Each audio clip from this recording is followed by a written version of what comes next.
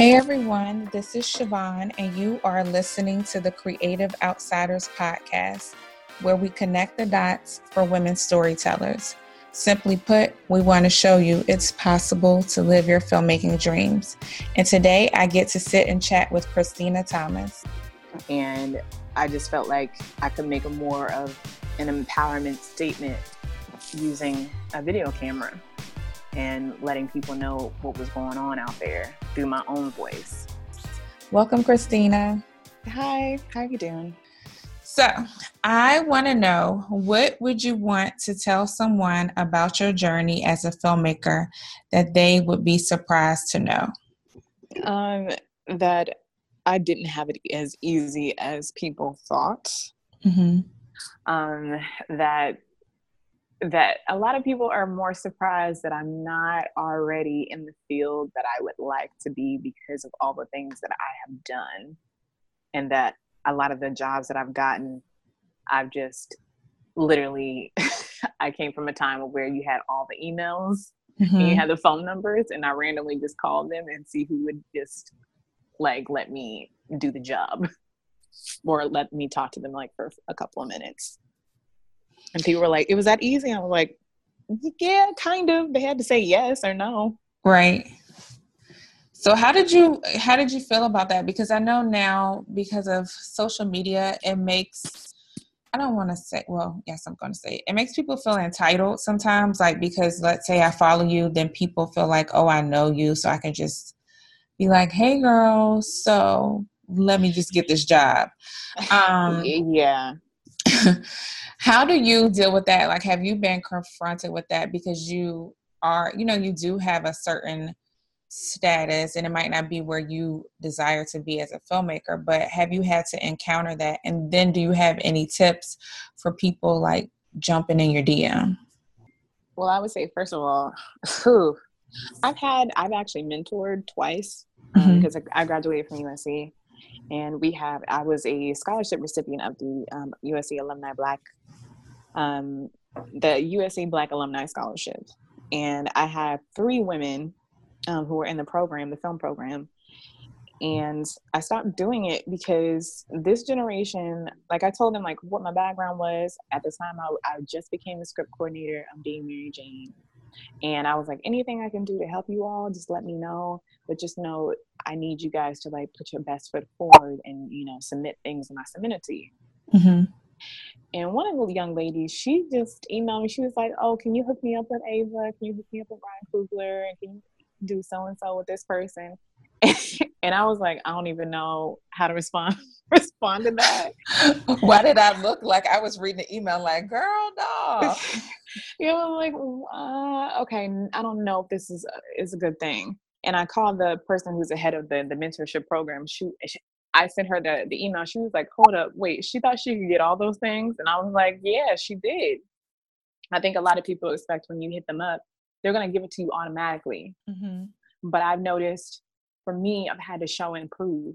And as you said, a lot of people are like, oh, but look at your resume. They're probably going to hire you just off of that.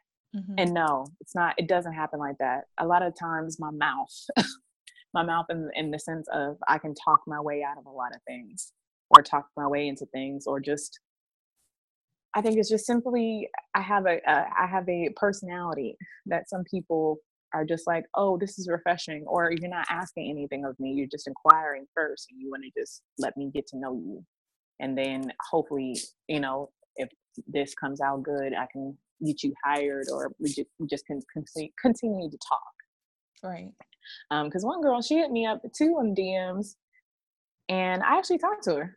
That's happened a couple of times. I've actually talked to people, and they said they know the same people as me. I was like, okay, so when you call them, mention my name and then call me back. Mm-hmm. Until you do that, don't talk to me again. Because that's the first thing that I learned. Everybody's like, oh, I know so-and-so. I'm like, okay, call them. And they do not call them because they do not know them like that. Wow. I've been fortunate enough to, again, keep in touch with people and make sure that I am adamant about letting them know, hey, this is what's going on with me.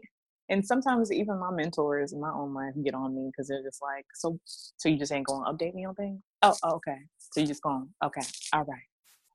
What was the second part of the question? No, I mean, that was good. I was just going to say, so what tips then do you have for somebody who is, because, a lot of people are like, oh, I want a mentor and I want to be able to be a filmmaker. So do you have tips or just suggestions for people who may run across your social media? Like, should they reach out in your DMs or should they put the effort to try to find your email address? What are just some suggestions you have to help people who may be not necessarily always young and just starting out in the industry, but maybe change their careers and are looking to get their foot in the door? Yeah, I think most of all, if you come to me, at least already have a little bit of knowledge of what you want to do in your field. And if you don't, and that's why you're contacting me or whatever, that's the first thing I'm gonna probably do is say, hey, you should read this. Oh, you should hit up my friend, or you should hit up this person because they answered their messages on Instagram. Because I know several times I've gotten jobs off of Instagram. Like I got a PA gig for 2 days. I know he probably hates me now. I'm not gonna name him, but he got me a job for 2 days off of just me. I DM'd him and he didn't follow back with me, but then I saw him at the Pancake House. And he was like, "Oh yeah, I'm so sorry. I'm so glad you followed up with me. Yeah, I'll keep in touch with you. Here's my number." It really continuing to let the person know and stay updated about what you're doing, because it's not just about saying like, "Oh, I want to be a writer and director." It's more so putting the work in, because you have so many social media people that are just like doing it and they don't put a lot of work into it. With production, you got to put work into it, especially being a writer and director. Oh my gosh. I can't tell you how many things I've done and I've failed a lot of them, but at least people can be like, well, at least she's done it. And she knows how to not do it the next time. Right. But I think that's what I've always told people, especially when I mentored. And I didn't even want to mentor, but I was like, a lot of my friends were saying, you have a lot of knowledge to give and people can understand where you're coming from. And I realized through mentoring, especially, that I'm still learning myself and I learned from the people that I've mentored. Absolutely. So just to go back a little bit, I always like to ask people, when did filmmaking choose you? Because I know for women, or just even, I like to say brown girls or minorities, but I know that a lot of times we just weren't given that language to be a filmmaker, or we didn't see it. So when did you know, like, what was your defining moment that said, hey, I know this is what I'm supposed to be doing? It was two things that I knew. I was like, I don't want to be a lawyer anymore.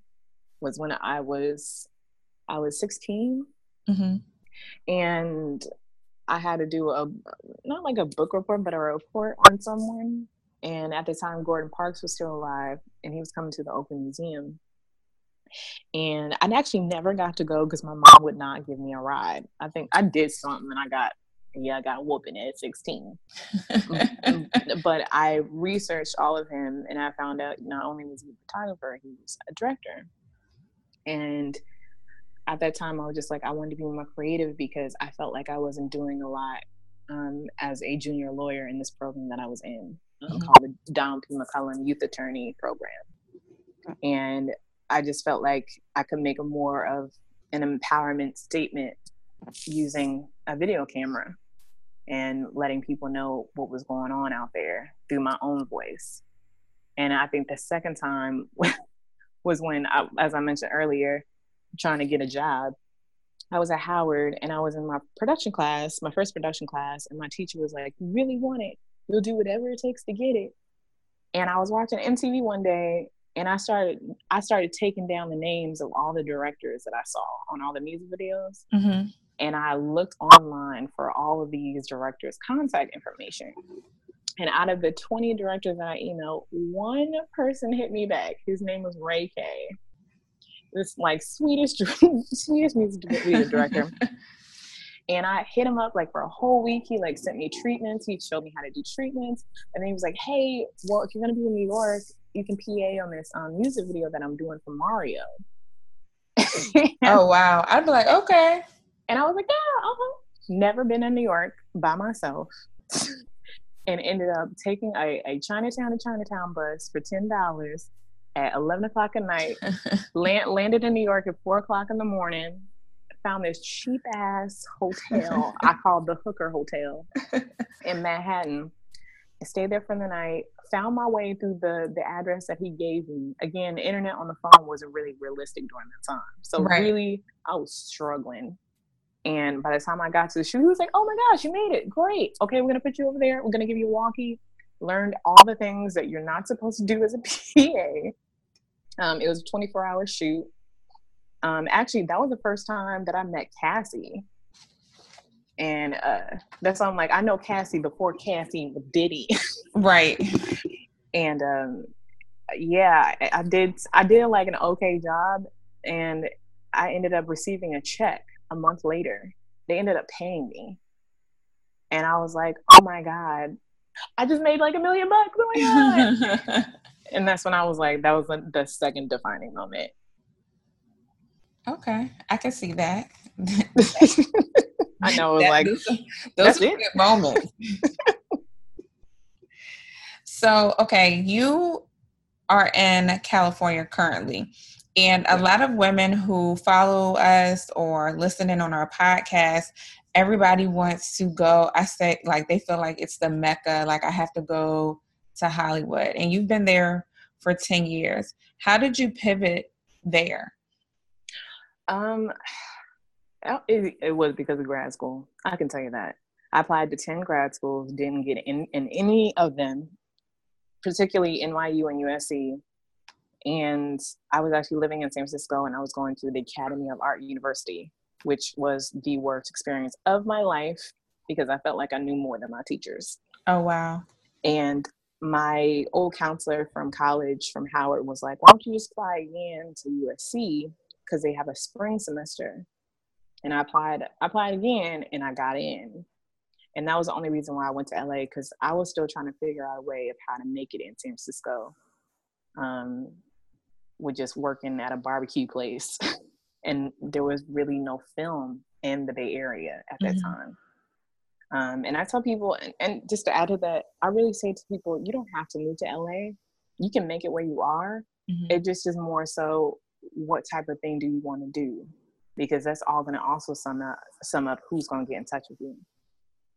Right. That makes sense. And I know that you are script coordinator. So Kim, for people who are not certain what that is, tell us what it is and then what your duties are.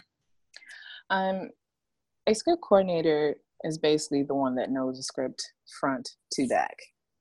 I do all the revisions. So if the showrunner or whoever's writing the episode wants me to revise the script, they send me their changes. I make sure everything is in its place, the scenes, the numbers, the act breaks, the day breaks. I'm basically the liaison for knowing which color script that we're on, because there's a whole color system with scripts. And then I take, in some cases on different shows, I take care of helping the writer get paid, doing their contracts, doing character payments. Every time their character that they created is mentioned, I make sure to log that in so they can get paid additionally to their script fee. But basically helping out with the script and knowing the script back and forth. And sometimes I even help with making changes every now and again, depending on the show and the showrunners, just depending on me and having, like just kind of depending on me. Right. Yeah. So how did you get in the lane of script supervisor? Like, how did that become one of your, because you do wear many hats, but how did that become one of the hats that you wear? It was by accidents. This guy I met through one of my friends. He was a writer's PA on Blackish, and my friend linked us together on an email. And I just got let go from my job, and I basically told him all that I was feeling, how I felt like I need to move back to Oakland. And he was like, and I was like basically crying on this email. And he told me, well, you know what, one day I'll try to help you get a job because it seems like you're putting in a lot of hard work. 2 months later, I hit him up again. He's like, yeah, I don't know of anything. I'm on the show, but just keep in touch with me.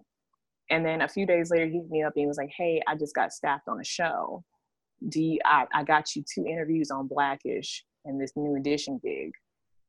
I missed the Blackish interview, but at the New Edition interview, come to find out, I knew the writer of the New Edition story because I met him at a book club, book library seminar 2 years before. And I lost touch with him because I was trying to keep a job. And he was like, yeah, you were supposed to call me. And he ended up hiring me because he didn't like the other guy who interviewed. He was like, I can at least have a conversation with you on set every day. And he didn't know that I didn't know anything about the job, but I learned real quick how to do it from my friend who got me the job. So then how did you handle that? Because it's not like you were, and not to say you were on a major project. So yes, you learned quick, but did you ever feel like you were in over your head? Oh, hell yeah. It was a second week. And remember when I told you what a script coordinator does, they do colors. Right. And we had changes every day. So a lot of the changes, they didn't have a different color every day. And so a lot of the changes I messed up. And I didn't know until we were like 3 colors in. And the way that final draft is set up, once you change a color, you can't go back and make the changes. So what I had to do was I had to find the file of 3 colors before and do all the changes again. And my boss didn't know, like I took off lunch, I think twice, so I could redo everything before we had like new changes. Because everybody was like, "Oh, Kristina, why are you sitting here alone?" I was like, "Oh, I'm looking at Comcast, yeah." But I basically was fucking up, and I was trying to make sure to cover my tracks. And I learned real quick how you cannot mess up as a script coordinator. Excuse my language. You know, you're fine. I mean, like I have been the script supervisor on like 2, 3 projects, and they were like all indie films. So I can only imagine how you were scrambling. Yeah, because they didn't have me put out the full script. They just had me put out the revision pages, which a lot of the times they don't make you do. But on this particular miniseries, they did, and I think that's what messed me up. And again, I learned real quick never to do that again, and as a script coordinator, you have to be lenient and making sure you are tracking your own changes, because writers can write things and you're like, where did that come from? And you have to already know where that change was. So you have to be like a psychic script reader, if that makes any sense. Yeah. So like, I'm just over here, like, I know you, like, I would have been like, nope, I can't talk to anybody right now. I have to fix this. And then you don't want to tell people you like are fixing your mistakes. So yeah. Yeah. I was just like, oh yeah, I just got to watch this show real quick, and literally just typing. Oh gosh. So from there, I know you've had quite a few projects under your belt where you are the script coordinator. How did you put yourself in position to, because I know that you, if I'm not mistaken, worked on Greenleaf, and you are also working on an upcoming project, Lovecraft Country. I want to see it. I want to see it. Well, you have to tell everybody what it's about for those who don't know what that's about. So Lovecraft Country is about a young man named Atticus who goes back to Chicago to find his father who has gone missing. And he meets up with his uncle, who reads a letter from his father that states that he found some information about his deceased mother's family that, has information that he needs to know about. So he goes on this trip with his uncle George and his friend Letty to find out this information of this place called Lovecraft Country in Arnhem. And they end up going through white supremacy, KKK members, and on top of that, some unknown monsters that we'll come to find out is linked to this whole family situation. Yeah, I can't wait to see it. I was like, I really want to go and read the book. Yeah, again, I will tell you right now, probably the first season is going to take part the whole book. So what you read in the book is what you're going to see with, a little finessing from our talented ass writers. Right. Okay, so you're on that right now. So how are you preparing for working on this project? Just taking it one day at a time. The writer's room just closed 2 weeks ago, so I'm literally working from a new office and kind of from home because everybody is in Chicago right now filming. Okay. And they it's weird because the script coordinators, we usually don't get to travel unless it's in the same city as where the writers were. And that's the only thing, that's the downside of like script coordinating, is you just have to be prepared to be alone at times because if it's not in the same city, then you're on your own and you just have to really be communicative with your showrunner and whoever is writing the episode to understand changes, especially so you can communicate that to the production team. Yeah, I mean, if I was you, I would love to travel. I'd be like, can't y'all just take me with y'all?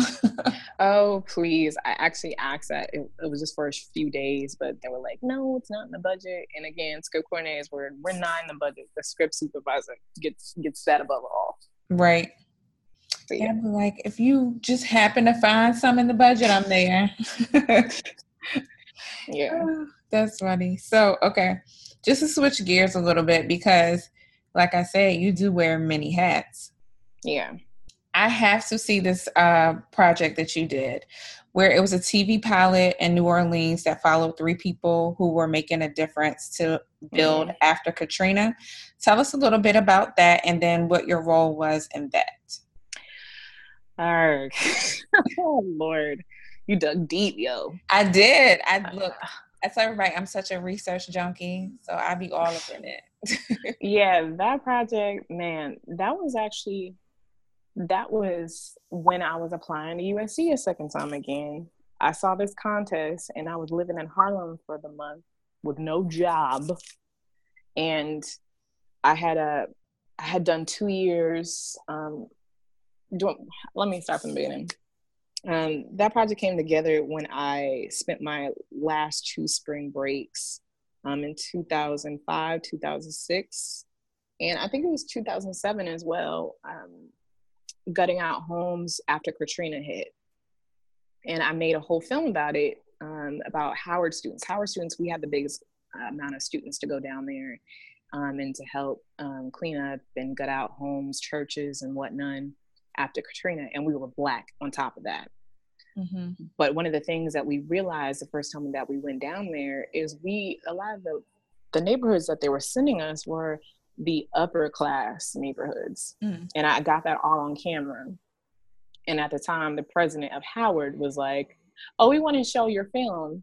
And then when we get back, I guess he found out what happened. And he was like, yeah, we're not going to show it anymore, after I edited 7 hours of mini DV tapes. And I ended up just putting a trailer together because, I met everybody on the trip because they saw me with a camera and they wanted to tell their story of how they were feeling on the trip. And I put it together and I put it online. And I saw a contest that MTV and Endemol Productions was putting together about send a trailer and pitch us a pilot. And I really wanted to pitch a pilot about young people helping to rebuild.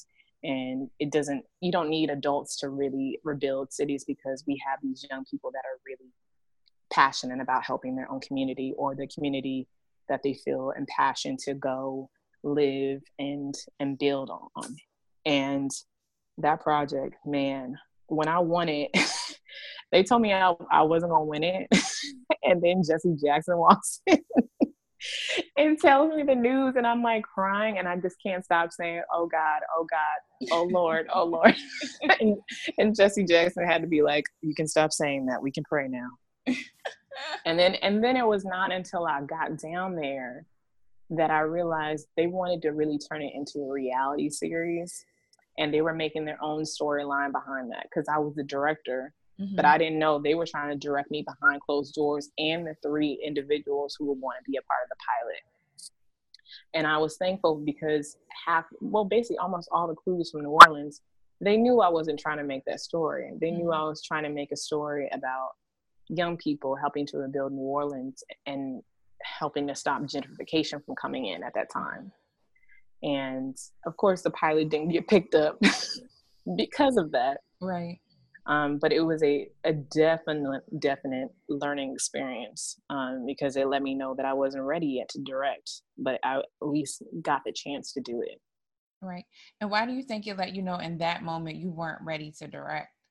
Because I got angry at the crew members and I thought it was all their fault for me getting into that situation of the quote unquote subjects that we had in the pilot not trusting me when I didn't realize one of the producers was actually setting me up for scenes. You know how those scenes in Love and Bath, not Love Bath, but it was like one of those scenes. And of course I was 23 at the time. And I didn't realize that's how reality TV works. Yeah. The producers set you up. You can be the director, but they're doing their own job. And I had a long sit down with my editor who I met in New Orleans, who's now one of my really good friends who now is in LA, and I know his wife, and I'm about to see their kid next week. That they really did believe in my project as well. But I just couldn't trust anybody because I didn't know how to communicate that and how to work with the crew. Because I was just like, shouldn't they already get it? In my young mind. Right. But do you think that it prepared you just for like working in the industry now that you are able to hold your own? Oh, hell yeah. But it was hard in grad school because I learned that already before I got there, because that pilot was shot a month before I started USC grad school. And you know, when you do the introductions and you're like, this is what I did, I can do this, blah, blah, blah, and I can help you out with your projects. When I said that amongst a sea of 80% white guys in my class, they took it as my self-esteem was higher than theirs and that I didn't want to work with them and that I was the bitch of the class. And it made things a little bit harder to maneuver because LA is a very different place. It's Hollywood, and being a Black woman at that time when I went to USC and kind of even now, they don't understand us. They don't understand that we're not promoting ourselves to make ourselves look better than you. It made me just want to show people like, I want to collaborate with you and I can do any position because I just want to build with you. But it wasn't taken like that. I had to learn later on that you have to present yourself in another way, especially as a female, that you're like a little bit smaller than them. And it's not until you get the job you can show them like, no, I got more on my resume where I can show you some things. That's just so crazy. I know, but I didn't learn that until one of my my friends from grad school who was white. He's a white guy. He told me that. Like a year or two ago. He told me, you know, Kristina, people were angry with you because they thought you knew too much. And I was like, wouldn't you want somebody on your team that knows a little bit more than you? Right. And that you can learn from? But it is a very egotistical and slightly, they do judge you on your color and what is between your legs. Gotcha. Yeah, I hate to say that, but only a few people get that. And those are the people that I've been working with, and they've been great. Totally understand. So you are in Hollywood and you are, you know, growing and experiencing. And I do want to go back because I want to talk to you about documentaries because I saw that like you love documentaries. Makes me happy. But what do you do then, because you are growing in the industry, to help you? I tell everybody, help your mental health, like make sure that you're cool and you're good, because I also did a little bit more researching and I saw that at the end, you said of 2017, you had like 4 gigs. Like you were out there hustling. You was in these streets living the best life, like making it happen. Making it happen. So like, how then do you take care of yourself so you don't burn out? So you don't look and you're like, okay, I can't do what I'm created to do because I'm tired. And that's what I had to stop doing, because on the weekends I would work on side projects that would get me maybe a few $100 or $50. And I just couldn't do it anymore, because script coordinating, as you may know, it's a 7-day-a-week, 24/7 gig. They can hit you at any time. I was literally in South Africa for New Year's, and I was being emailed revisions. And I had to make the revisions. I mean, it was good for overtime, so that paycheck. But I was overwhelmed, and I think I will admit this, because I know a lot of my friends who are Black women who don't have access to it, but I am thankful that I do have access to it. I do see a therapist every few weeks. Me too. Yeah, and I hate that I have to see a therapist, but I have to get my sanity back, because sometimes a job can be very overwhelming. And I know for one job that I will not name, hopefully one day when I get my Oscar, I can tell a story. I created heavy anxiety and nervousness and depression because my boss at that time made me feel like I was shit. But my friend who actually got me the job, she was just like, but you know, you're one of the assistants that has lasted the longest with him since I left him. And it just was like, it went to show like, wow, I can survive somebody abusing me every single day, but do I want to have that job? And it actually led me to quit one of my jobs for another job because of that, because I just, I could not, it was one person in the room who just made me feel like shit. And I just had to make that decision of just like, okay, if I don't want to be at this job anymore, what am I going to do? And I strategically hit up all of my friends, all the assistant groups, all the assistant, people that I knew looking for a job. And I ended up getting a job within a week after I interviewed. And I left that job, and my boss was angry, but he knew why I was leaving. And he respected me for that. But it's at the end of the day, you have to take care of yourself. And I'm still learning that day by day, because now I start my mornings with prayer, and either working out 4 times a week, and then meditation. Because it's, man, if I don't have any one of those 3 daily, I will go insane. And that's not including coffee. That's good. I mean, but I'm glad that you are, taking time for yourself, because it's just so easy to get caught up in the rat race, and it's so easy to forget about yourself. Yeah. And I've had a lot of sit downs with my friends about that. And I think I win every single time of telling like the worst stories that have happened to me at work. But I think it's, that's why I became a mentor at one point in time, because I knew like I've already been through that, and I've been through it worse than you. And I can tell you, it's always going to come full circle. You always want to get through it. It's just, how are you going to get through it? Yeah, that's true. I agree. So, what are you working on right now? Because I know that you are script coordinator on several different projects, but what is I call all my projects baby? Like, what is your baby right now that you're focusing on for yourself? My baby is my feature script Worth It right now. It's been a damn semi-finalist for 3 different competitions, and I'm like trying to get that finalist position right now with it. And it's based on what happened to me. I made it into a feature. Because what was it, 2013? This guy that I had been on again, off again for 8 years. I told him I was ready to go to New York for him. I was prepared for all that. Flew to New York. And then he was like, oh yeah, I can't see you right now. Can you like hang out with one of your friends? And I hung out with my friends for 2 days straight, waiting for him to come to me. And then by the time I had to leave, as I got on the train, he told me that I wasn't worth it. And then my phone clicked off. And that was the last thing I heard from him. And so I made a whole feature about it, of just like dealing with that relationship and how we deal with male versus female friendships. I'm over here with an attitude for you, like, no. No.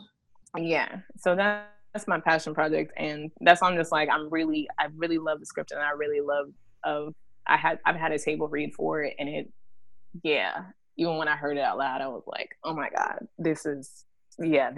This is gonna be my ticket. So that's what I'm really working on, is making that into my first feature film that I direct, and promoting the fuck out of it. So when do you see it going into production? By God's grace and holiness, by early next year, 2019. Okay.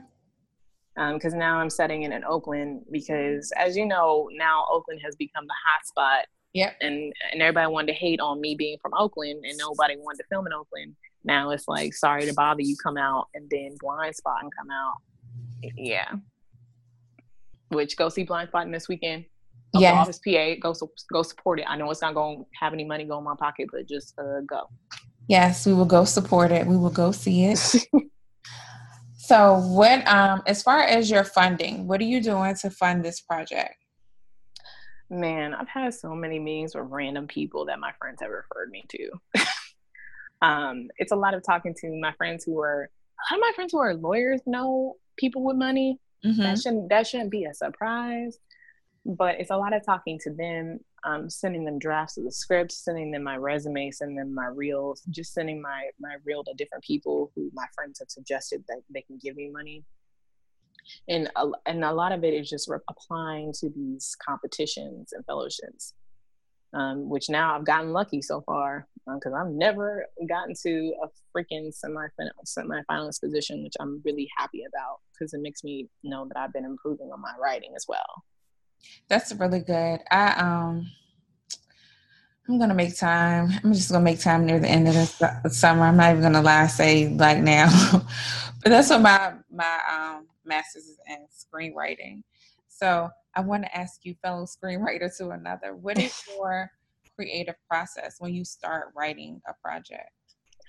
I think it's motivation above all things. What am I passionate about? What makes me want to write this story specifically? And I'll write notes here and there, just like scenes. Mm-hmm. I think I'm really great with writing scenes, but I'm terrible with at first writing a whole like breakdown outline, because I'm just like, but I like this scene so much. Why can't we just keep it? And then as I finally break it down, I'm like, oh, that doesn't work, but maybe we can put it in there some way, but change it up a little bit. So mine is just doing scenes first, fleshing out characters. And sometimes when I have dreams, I'll just write down scenes that come in my head. Yeah. So I would just like, sometimes I just write down things and I'll come back to them, because at least I know I'm continuing to keep my creative juices flowing. Yeah. Yeah, I agree on that. And how do you think that your voice has changed, or if it hasn't, since you first started writing? I actually said this to my friend at lunch today. I'm just being more honest with myself in the way that I feel. Mm-hmm. And again, it does not help sometimes a plot when I'm just like, no, I just want to save her. I just want to save my character. And then I have to realize, no, I just got to kill her and just add this other character. It's just little things like that. No, that's true. I think that, I will not say the show, but I just noticed that sometimes as writers, we become too attached to the character. Mm-hmm. Instead of moving the story along. And it annoys me, because it's one of my shows that I really like, and I just want to be like, there are people that you should have killed. Like, you're too emotionally connected to this character, and I feel like your story would move along so much better if you just let the person die. It's okay. Yeah. And I have to do that sometimes to make myself feel gooder about myself. Yeah, I said gooder. And because when you get those notes back, I'm just like, but you know what? I'm gonna be okay because that other show, it got that whack ass lead with that other person who's subpar. So you know what? Whatever. You just gotta keep moving. Yep. Yeah, I agree. And then as far as a director, how has your skill developed since you first started in school? Are there things that you do to, like help you, or have you just grown by doing? I've grown by doing because I worked in the production, well, the what is it called? The equipment room. That was my first job in grad school. Was working in the equipment along with amongst a whole bunch of dudes, like dudes. But it helped me learn how to use a camera, how to use a C-stand, all those different things that I knew how to use, but now I was like helping people sign them out. And also I worked on stages. So on top of me being in the equipment room and having access to a camera, sorry, Craig, but I got to use the camera whenever I wanted. And I was using stages where I used to do like 2 different music videos and short films because I had access to it, and my bosses entrusted me to use the space and use the equipment to find out how to direct, how to use the equipment, and how to find my voice within my directing. And it just helped me more confident to know that I'm a bomb ass director. I know that's right. You better own that. Yeah. So I think that's one of the things I gained more confidence because I saw my work improve. And sometimes I kind of surprise myself, especially with the docu-series I did for this random ass LA group. So yeah. And for people who are listening that want to be a director, or let's go a director first, and they don't know how to use a camera, do you think it's beneficial for them to learn that first, or do you think that you can direct without knowing how to use the camera? Well, I was about to say something mean. Because, girl, I worked with too many people. Oh, Lord. I would say you need to learn the camera first. You can't depend on your cinematographer. They know everything, but you want to have your own mind, and you want to know where the placement of the character should be, because you should already be, because your cinematographer, that's the conversations you're going to be having, is where are you going to place the camera? What does it look like? You're the director. You direct where the sun is going, or what the look is going to be. Mm-hmm. And if everything is going to be in black and white, then how dark is your character? How white is your character? Mm-hmm. You need to know how the camera lens and the different lenses that you use hit your characters. It's very essential, and it's helped me a lot, especially because when I studied about Gordon Parks, I started as a photographer, and that's where I truly knew about capturing images. I think that's good advice. And then do you suggest, do you have a suggestion for what kind of camera a person should get who's on a budget? Like, hey, girl, I'm on a budget, but I want to work on my craft. I'd say iPhone. Just use a gosh dang iPhone. They've done so many great things now with the use of your phone that it makes it easier for people to capture things. But me, myself, I have a Canon 7D, and I use it every now and again to shoot things or just practice, what looks good to me and what helps me to tell a story, and what is my signature move also. Because, almost every director has their move. Spike Lee has their person sitting in the chair while the camera moves through the crowd. Mm-hmm. And you have those other directors where they have always a close-up on Quentin Tarantino. He always has shots of a woman's foot or somebody's foot because he's obsessed with feet. Mm-hmm. So I think that's the one thing I'm still working on, is finding my signature move. I feel you. Me too. I'm still trying to figure it out. Yeah, and I think that all comes with, learning what your camera is. Yeah. Because you can mess up how many times you want to. Yeah. Absolutely. I agree. You over here trying to save lives today. I try. Okay, so let us know what you are watching and what you are reading. I can tell you right off the bat, I'm still reading Native Son. It's a lot, but it's so good.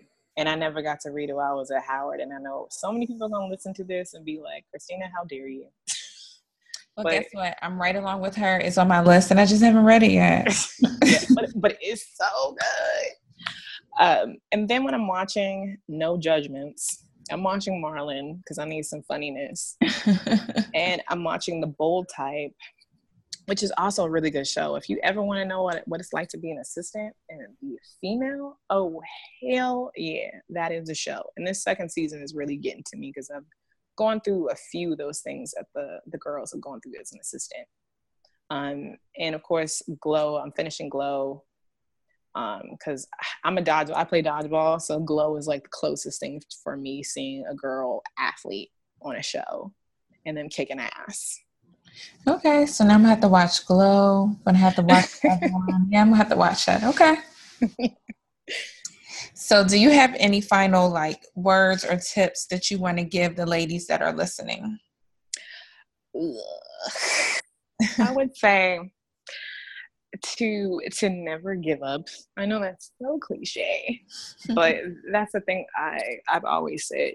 But I always put up Bible quotes. My mom is adamant about me always keeping some in the office if I don't put my holy water down. Mm-hmm. And I have one on my desk now that says, grace is the unmerited, undeserved, unearned kindness and favor of God. And I've just been learning about grace in this new job of just making sure that I remain in the confidence that good things are coming. But I have to be reminded to take care of myself, as you were saying, and to help others other than myself. It's not just about me, even in this position. It's about others. So do the best that you can to help others, and good things will follow behind that. Yes. I co-sign that. I like that. I do. That's good. Thank you. And let us know how we can keep in touch with you, social media, website, and how we can support you. You can support me by giving me all the money for this film.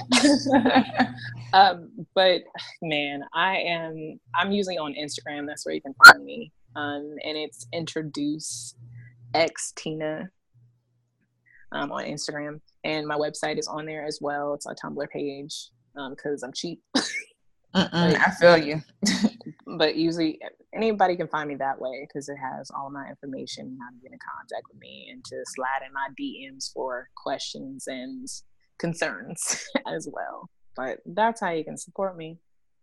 Okay. So everyone, thank you for listening. And you know the drill. Don't talk about it. Be about it. Go live those filmmaking dreams. Make sure you subscribe. You leave us comments. If you have questions for anybody on our show so far, let us know. If you have a question for her, let me know and I'll shoot it to her. And until next time, take care.